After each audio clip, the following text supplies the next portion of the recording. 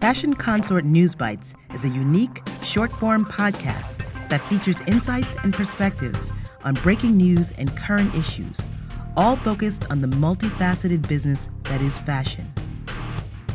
News Bites is produced by Fashion Consort and distributed in partnership with Fashion United, your trusted global network for fashion news, business intelligence, and jobs.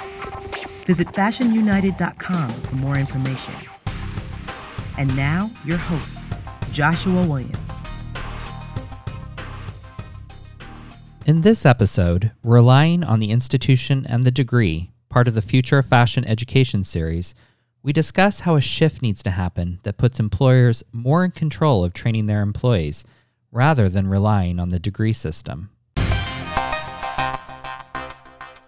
For many years, the onus of educating employees in the fashion industry was primarily that of the employer. Firstly, the industry relied heavily on women, and because higher education was not generally available to them, companies had to train them with the skills they needed to do their jobs. Secondly, most fashion companies were family-run businesses and relied on local workers, so the training happened naturally on the job. Thirdly, fashion required specialized skills related to merchandising, buying, production, and retailing. And because each company had their own approach or style, companies benefited from training employees according to their particular needs. As companies grew, these programs expanded to be more formal, with the likes of Macy's offering full training programs and certifications. In fact, early fashion schools, such as the Fashion Institute of Technology, built their 2-year certifications on matriculating students into these types of programs. While some of these corporate programs persist, their fundamental approach and need shifted once fashion education became fully integrated into undergraduate degree programs at universities. The onus for training employees shifted from the employer to the university. To a degree, this helped to provide a more consistent foundation in terms of knowledge and skills, and it provided students with a more 360-degree view of the industry beyond a specific job they were training for, along with better soft skills such as collaboration and communication. But it also meant that students were learning less hard skills, creating a chasm between what was learned in college versus what was needed on the job. And it just so happened that the shift to degree programs also coincided with a massive shift in the industry driven by technology and e-commerce.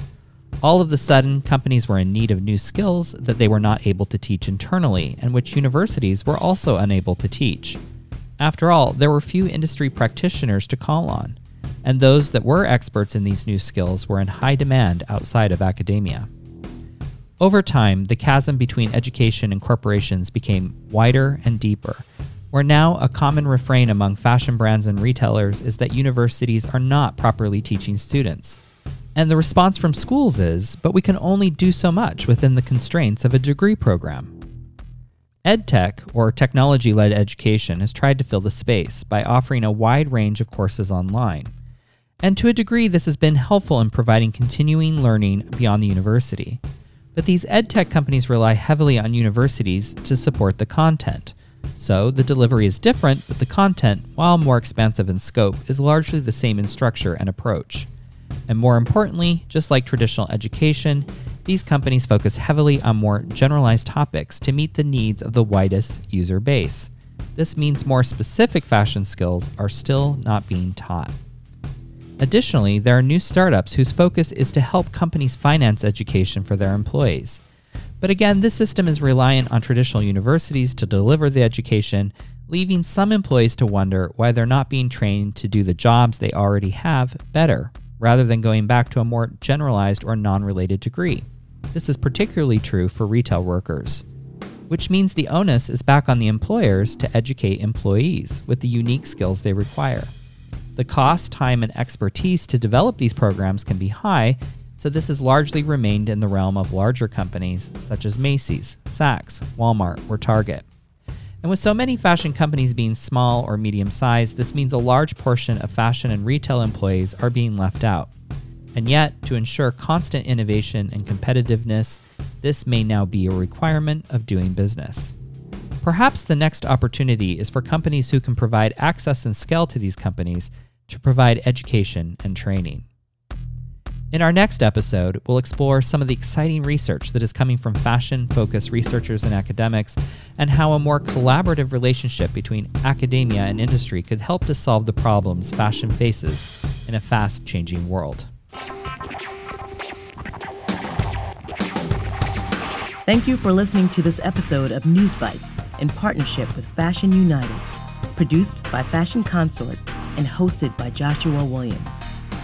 Visit fcnewsbites.com for more information. And if you'd like to share a story or participate in News Bites, please use the contact link provided or reach out on Instagram at Fashion Consort Agency. Thank you to our guests, to Phil aka Corinne for their voiceover work, and Spencer Powell for our theme music.